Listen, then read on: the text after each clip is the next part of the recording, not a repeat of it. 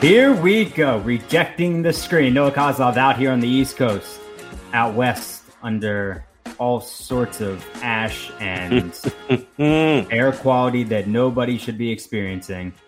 Is Adam Stenko, just two plugged-in dudes talking hoops and a little bit of life. Coming Thursday, it'll be his first interview for his new book. The multiple-time New York Times best-selling author Jeff Pearlman spoke to us exclusively. And we can say exclusively because it was his first about his new book, Three Ring Circus, on the Kobe, Shaq, Phil Lakers. And we'll discuss the details of that podcast coming up later in this podcast. Adam, so James Harden and the Rockets are out of the playoffs, and it was embarrassing again. Yep. The way they went out was despicable, humiliating, if you're a member of the Houston Rockets. And James Harden himself on this podcast has been somewhat of a divisive figure since I said at the beginning of the season, I just can't watch him play a whole game. And that has continued, although I had a little bit of an uptick during the season, but I can't watch him play the whole game. I'll watch James Harden highlights. You have been a James Harden defender. Yes. So the fact that Harden went out the way he did, it started to make me think, well, he doesn't have a ring again. And now the Giannis conversations start, as we said they would. Well, now what with Giannis? And we've gone back and forth and discussed on previous podcasts about how long it took Michael Jordan to do it, and he'd won MVPs, etc. So Harden just turned 31. So my thought was, if it's still the common thought that until you win a ring, you can't be considered great. So I went and looked at the top 50. Okay. In 1997. The NBA's top 50. And it was not just media members. It wasn't just Peter Vesey making this list. Go back and listen to the Rejecting the Screen Going ISO with Peter Vesey if you really want to be entertained. It's still on the feed. Peter Vesey, Bob Ryan, Wilt voted. Players voted. Coaches voted. Yes. Adam, there were 11 players in the top 50 of all time who hadn't won a title. And 10 of them never won the title. Barkley, Dave Bing, Drexler, Ewing, Gervin, Karl Malone, Stockton, Pete Maravich, Nate Thurman, Lenny Wilkins, and Shaq. So when you look at that list, does it put into perspective James Harden's career standing at all for you? Well, you know how I feel. You just mentioned it, that I've been a defender of his, supporter, fan, whatever you want to call it. Obviously, these playoffs make things very difficult because it was, as you point out, the way that the Rockets went out. And that's pointed to quite a bit. But as we look at the last stretch, the fact that Harden continues to get to at least the Western Conference semis, I want to say 5 of the last 6 seasons. And then you look at what his scoring numbers have been all time. You'd look top 15 scoring seasons all time. Wilt has 6 of those. Jordan has 2. James Harden has 2. LeBron not in that list, by the way.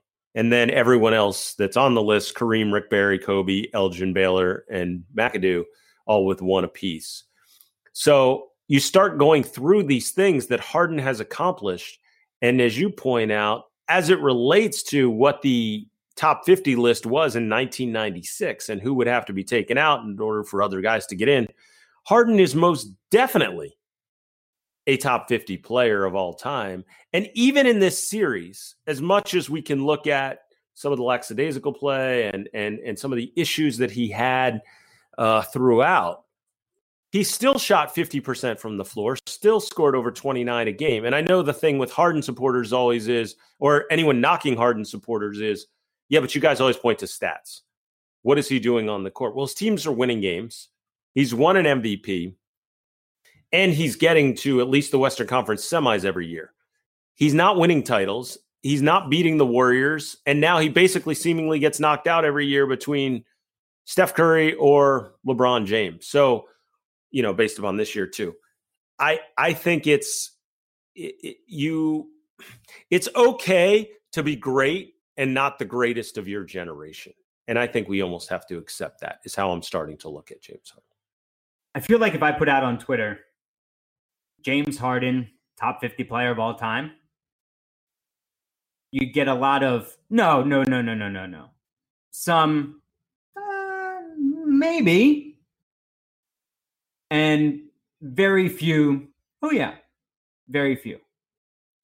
Number 51 on that list, according to Peter Vessi's sources that he wrote about in the New York Post, was Dominique Wilkins. James Harden or Dominique Wilkins, two guys who advanced in the playoffs, never won a title. James Harden at 31. And what I'm trying to do is start some sort of thought-provoking conversation with he can be a top 50 player of all time and never have won a title. And that's okay, because it's that difficult to win a title. He just turned 31. He's going to be a 7-time All-NBA. He already has, as we record this on Monday, September 14th, he already has 5 first-team All-NBAs. He's a 3-time scoring champ, 3 straight years, an MVP. He's an 8-time All-Star. But he's laid too many eggs in major playoff games. And eggs for him are relative, but he's had some brutal bag-over-the-head type performances. In 2022, Adam, the NBA will likely exist, hopefully. The NBA will likely do their top 75 at 75. He's going to be a top 75 player. Absolutely. I'm really interested to see which guys are taken off from the top 50 and if it's just a straight generational thing. Like, Dolph Shaves, gone. Paul Arizin, gone. Right. Bob right. Cousy, he couldn't guard James Harden. Those are the conversations I'm interested in seeing. But James Harden is a top 50 player, but James Harden might never be a champion. You bring up so many interesting points there. I think it's funny, interestingly enough, I went back and looked. Who are the MVPs that have come out since that top 50 list was made? So when you start to think about that top 75 and who guys are going to be taken off, I mean, Robert Parrish is gone. Guys like that. If you didn't win an MVP award and you were on the top 50 at the time, there's no way I think that you're going to survive. And here's why. Allen Iverson, Tim Duncan, Kevin Garnett, Steve Nash has won 2, Dirk, Kobe, LeBron's won 4, Derrick Rose, KD, Steph Curry, obviously 2 with the unanimous one, Harden, as I mentioned, and Giannis. So, and who's probably going to have 2 by the time that obviously this list comes out.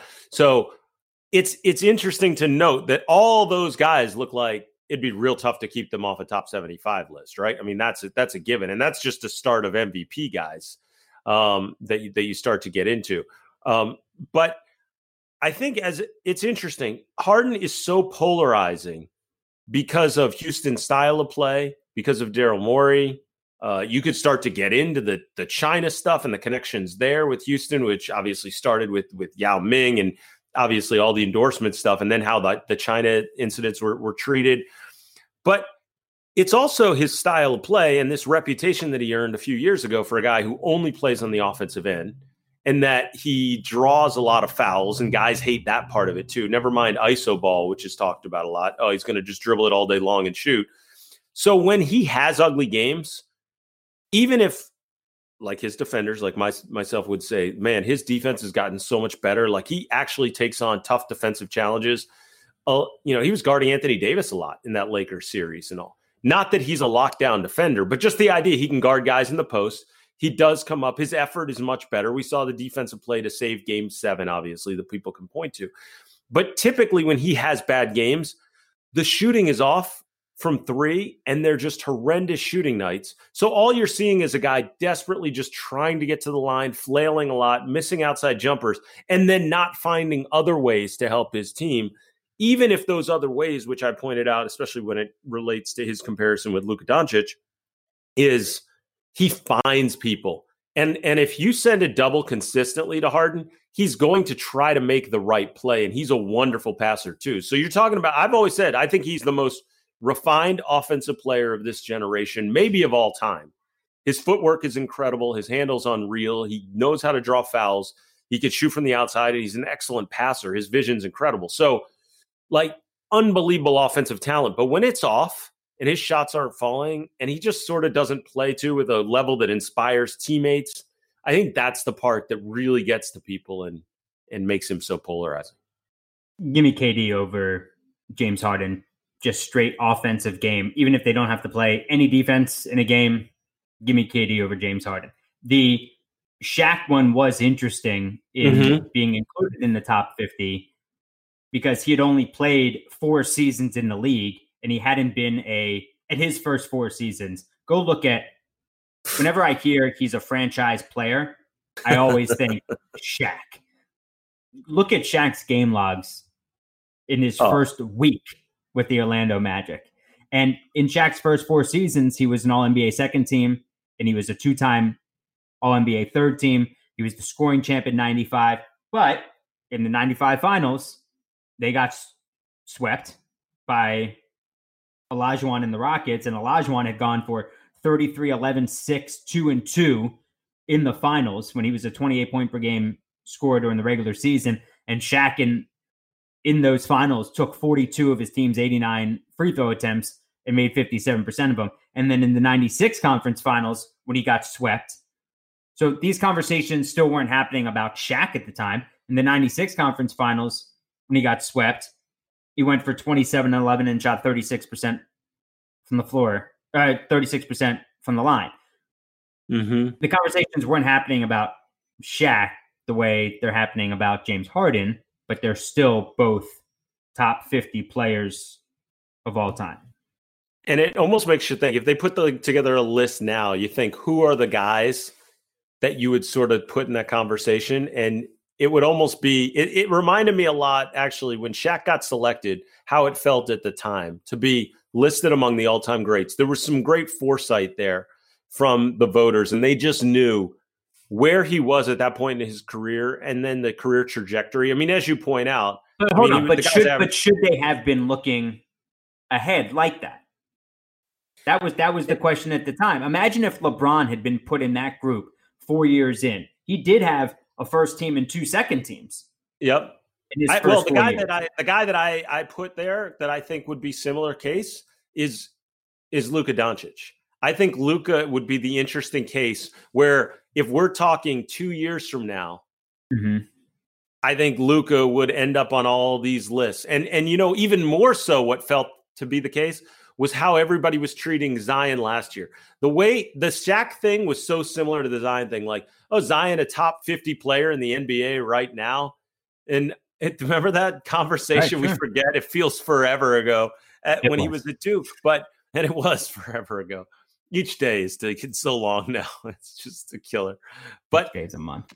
But I do think it was so interesting at the time that they did that. I remember thinking, wow, I give them credit for recognizing here's this guy who hasn't, quote unquote, earned it yet. If his career were to end right at this moment, yeah, but also there was something to be said for Shaq's dominance at the time, which the league had never seen a force like that. And doesn't mean the league didn't see other great centers. I'm not talking Wilt's scoring numbers are insane. Bill Russell's defensive dominance, obviously Kareem's overall ability to win at all levels. But I'm more talking about just physically a guy that just pushed people around, but then was so nimble and quick. He's breaking backboards and he was Wilt. Force of nature. Yeah. He was Wilt. Kawhi Leonard would be on that list.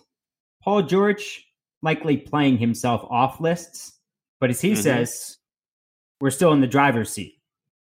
If Paul George in the driver's seat right now, he needs to get pulled over. And the parts need to be fixed for the Clippers car. RockAuto.com is where Doc Rivers should be shopping. Family business, serving auto parts customers online for 20 years. If you go to rockauto.com, you can shop for auto and body parts from hundreds of manufacturers. Maybe they can get a new 6-man there. They have everything from parts for your engine, for your taillights, motor oil. You can get new carpet. Maybe it's just a new interior that the Clippers need before they play Game 7 on Tuesday night. Whether it's for a classic car, a daily driver, you can get everything you need in a few easy clicks delivered directly to your door. RockAuto.com got a great catalog. It's unique, remarkably easy to navigate, and the prices are always reliably low for the same for professionals and then for the folks like us who are going to do it ourselves. So go to RockAuto.com right now and you can see all the parts available for your car or truck. Here's what's important, for us at least. Go to their How Did You Hear About Us box and type in Locked On, LOCKED space on, Locked On, so that they know we sent you. Amazing selection, reliably low prices, all the parts your car will ever need. RockAuto.com. So how can Paul George say with a straight face, we're in the driver's seat? You're in an ejector seat at this point, getting launched from the car, having blown another lead. When they were up big in Game 5, they should have closed it out. Now this is turning into an all-time gag job if they end up losing on Tuesday night as we record this on Monday afternoon. And if they lose, then it's all the questions of, well, Paul George has one more year on his contract. Kawhi Leonard has one more year on his contract. Do they want to continue to play for Doc Rivers? What if Doc Rivers gets fired? Is it up to Paul George and Kawhi Leonard to choose the next head coach? Whatever's going to keep them here. This team was built to win right now. And I've long thought that this was the best team in basketball. But you cannot say, there are plenty of other things to say to feign confidence, but this is just a flat out lie. You are no longer in the driver's seat. When the Rockets were playing the Lakers, you remember ages ago in that other Western Conference semi, after Game 2, the Rockets were quoted as saying, like, our confidence is sky high. We lost to the Lakers, but our confidence is sky high. And you're like, okay, I can see where they're coming from. They feel like they have a shot. They won Game 1, and they said, all right, we were competing in Game 2. The Clippers, after Game 4, I thought, okay, we're finally seeing it. And Doc echoed those same sentiments. He said in his post-game press conference that, like, hey, we're really starting to play better, but we haven't even hit our ceiling yet. Like, this team has so much potential, and we're finally starting to show it. And they were dogs on the defensive end. Like, these guys were getting after it. They were mucking up the game, making it so difficult for the Nuggets to do anything. And when they lock in defensively, they're incredible. They have so many guys that can go. And then on the offensive end, they're so deep, and they're so deep in general. But just the fact that Lou Williams comes in and adds another offensive weapon for them, where do you go? What do you do? Plus, they have their guys. Like, they have 3 guys, Lou Williams, Paul George, and Kawhi Leonard, that can get a shot anytime that they want. So you look at it and go, man, there's everything to like about this team. They're versatile. They can play big. They can run, whatever. That was through Game 4. Then we get to the first half of Game 5, and you're thinking, okay, still, everything's going great. They fall apart. Let the Nuggets come back, and then let the Nuggets close out. Then we go into Game 6, same thing. Up big in the first half. Here comes this crazy Nuggets run. And the most disheartening part, and it goes right to exactly what you're saying about how Paul George cannot make that statement. As the Nuggets are making their run, and as they surpass the Clippers and take the lead, there was this, like, deflated look on all the Clippers' faces, like, what is happening here? Like, and the energy level just died out, and you could just hear it from Doc Rivers, like, guys, what is going on here? Like, where's the heart that you are supposed to have? And I sort of come back to, and it's one of those things I'm sure that we always question, where's the leadership? Meanwhile, had they won Game 5, had they just closed out a half, then you would have been like, oh, look at how many leaders they have on this team. Look how great Kawhi is for this group. Look how great Kawhi is. Doc has got these guys rolling the whole deal. But, like, there is a question that I almost start to have, which is, like, where does the leadership come from? Is it from Patrick Beverley? I mean, we know he runs his mouth, but it can't be Patrick Beverley. It's got to be Kawhi. And the thing is, Paul George wants to be, and he could say these things, but it can't even come from Paul George. He hasn't proven it yet with this team. He hasn't had his moment. He's had moments, but he hasn't had his it moment where he took over and said, that's it. Forget everyone else. I'm taking over. Kawhi, of course, has done that. Kawhi's done it throughout his career, but he's so quiet that you almost wonder, do they defer to him? How much is he talking in huddles? That's the question I have for this team. And that's also the question I have about Paul George even making that statement. But I think that the rest of that team, voices or not, need to be able to follow Kawhi's example. Kawhi is still playing at a A+ level. But it's not good enough because the rest of the team is dogging it. Paul George hasn't been good. Lou Williams can't get a shot. Landry Shamet's now buried on the bench. Montrezl Harrell stinks. Oh, looks like a shell of himself. Sure. Is it embarrassing a bit for Giannis to accept the MVP given where their season went? Sure. But is Montrezl Harrell putting on a ski mask to take that 6th Man of the Year award now? It's a great question. And then, keep going. Zubats just looks lost at times. At times, but Zubats has been so much better, at least offensively. He's been but even in game 6, there were multiple times down the stretch where they needed a bucket, came out of a timeout, and then he bobbled a pass. Right, but think about it. But you come out of a timeout, you need a bucket, and Zubac is your guy. No, he shouldn't be the option. All agreed. And I think you look at this whole team, and I have to ask the question about where is this leadership coming from? And in a sense, I need to see more than Paul George's words. I need to see guys get on the floor. I need to see guys play with great energy. And what they really need is they can't squeak by the Nuggets and win that game 7 and think they're going to have a chance and that they can just turn it on against the Lakers.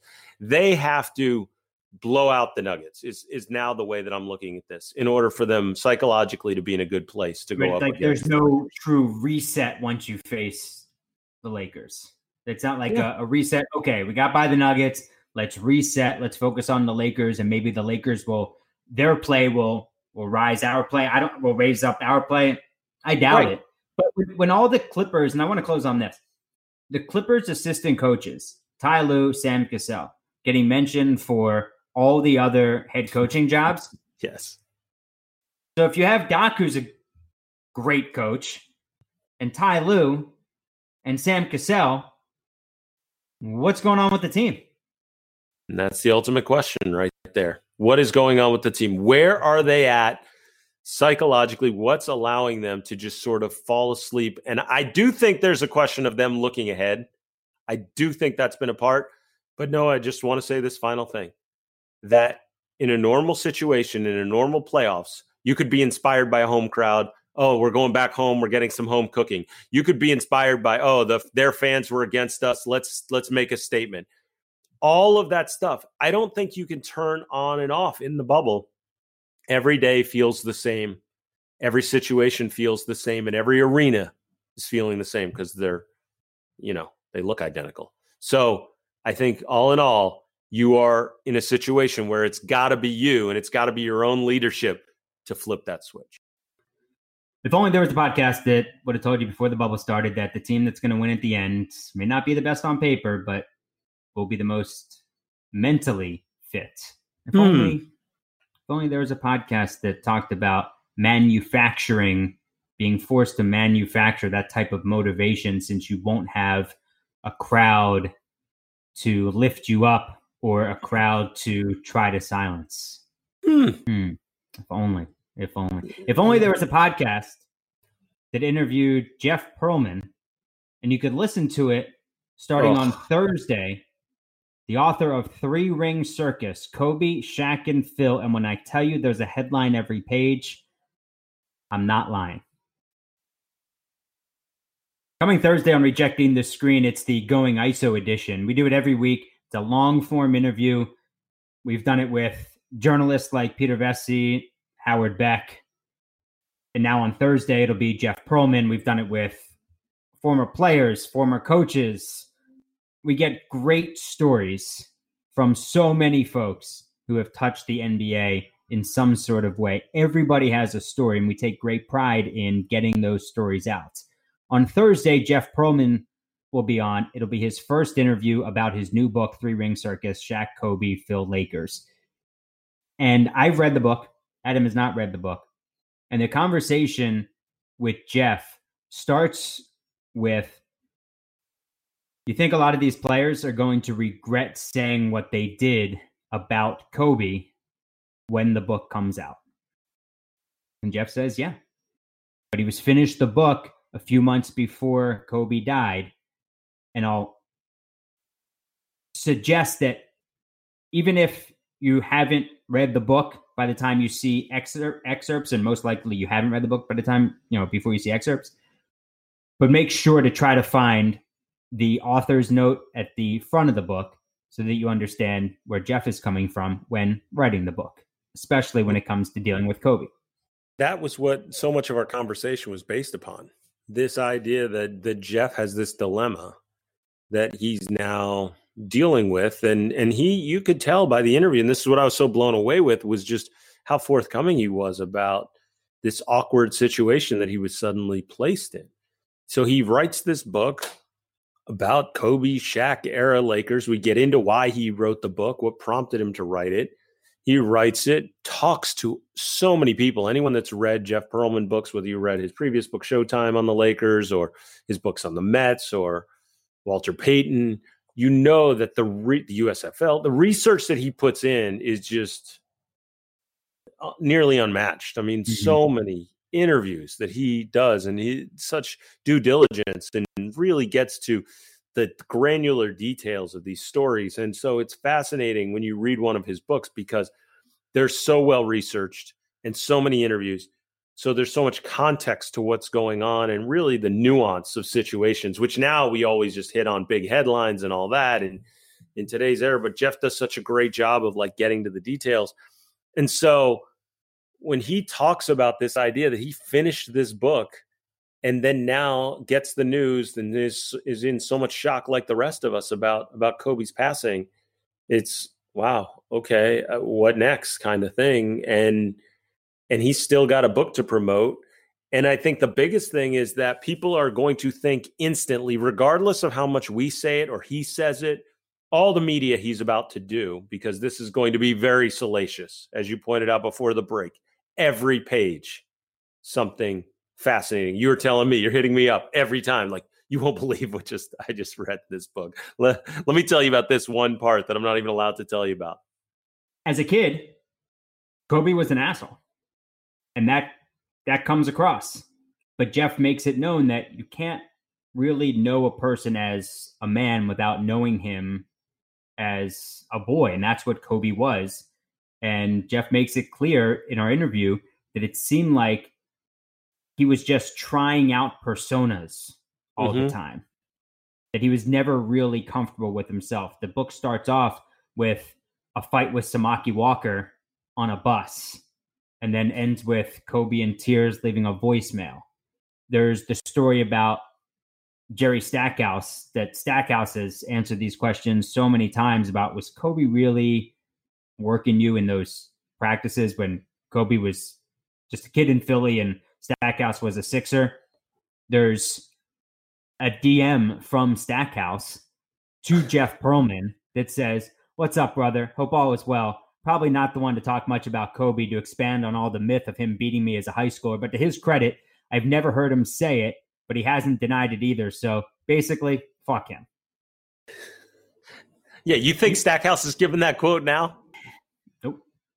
And you get a real sense of Shaq as a leader versus Kobe, what Kobe was like as a teammate.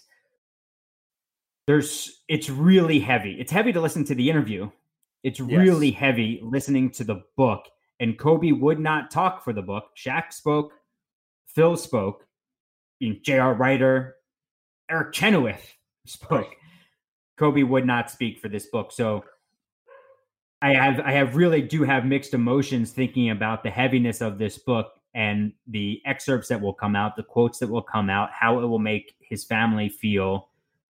But this was what Kobe was like as a young player in the NBA.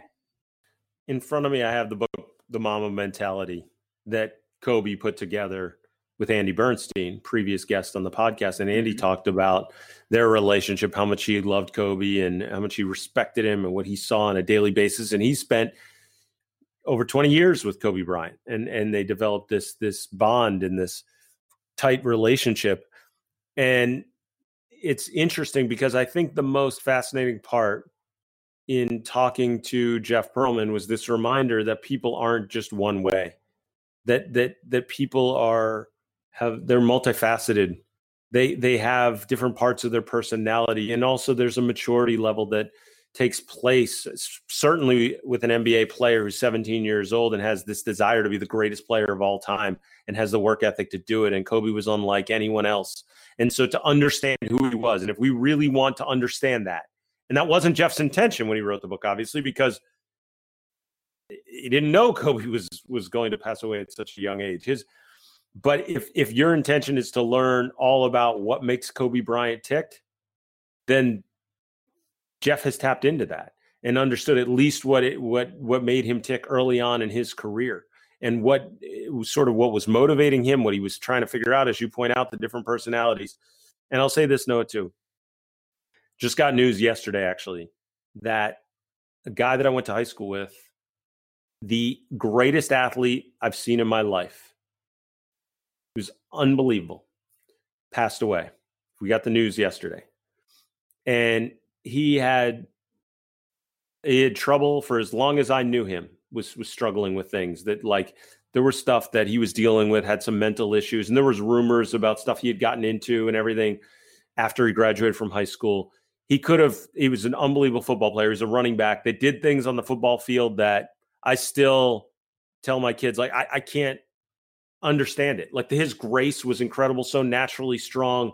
Everything I saw this guy touch, like in gym class, it looked like it was the easiest thing in the world for him. Like, he barely played basketball. One day picks up a basketball and he's doing moves on the court for just 5 minutes that I'm like, I've never seen anything like this before. And I've seen so many wonderful athletes in person, and I still put him on this pedestal. And I just saw so many comments come in, and this is where it relates to the Kobe thing. All these people with this positive praise for him and talked about, oh, he was awesome and he was so funny and this great respect for him.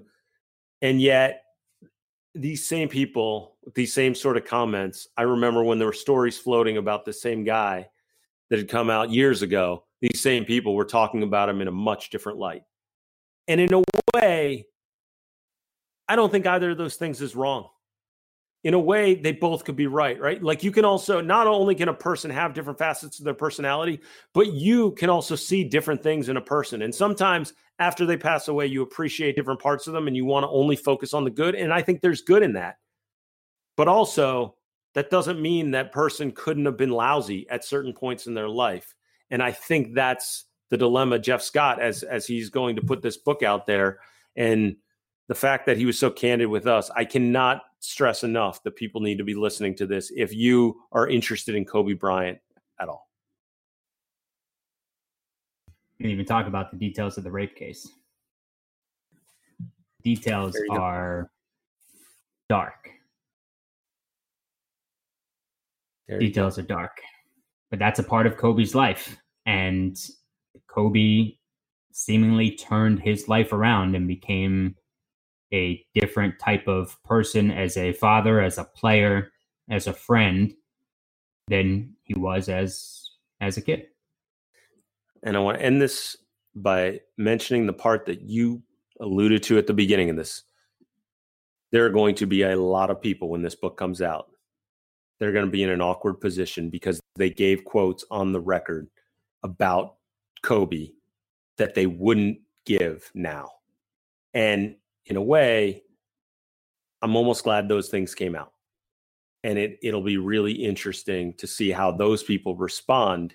Not that they're going to say, I take that back, but a lot of people, like you just mentioned, is in Jerry Stackhouse's case of like, that's how I felt at the time. I would think they would say, I feel much differently now.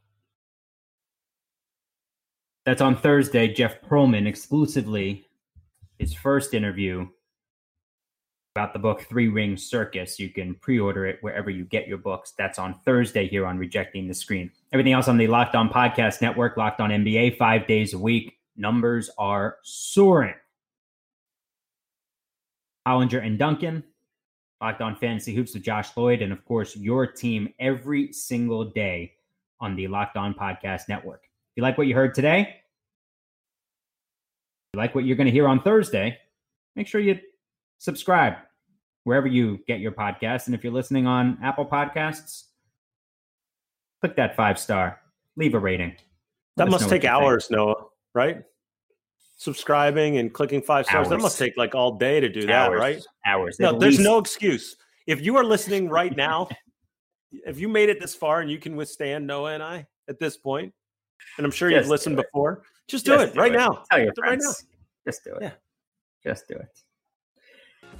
You can follow us on Instagram at rejecting_the_screen. Adam's on Twitter at NaismithLives. I'm at Noah Coslov, COSLOV. James Harden, the top 50 player? Adam? Yes, he is. And Noah, thanks, pal. You are the best.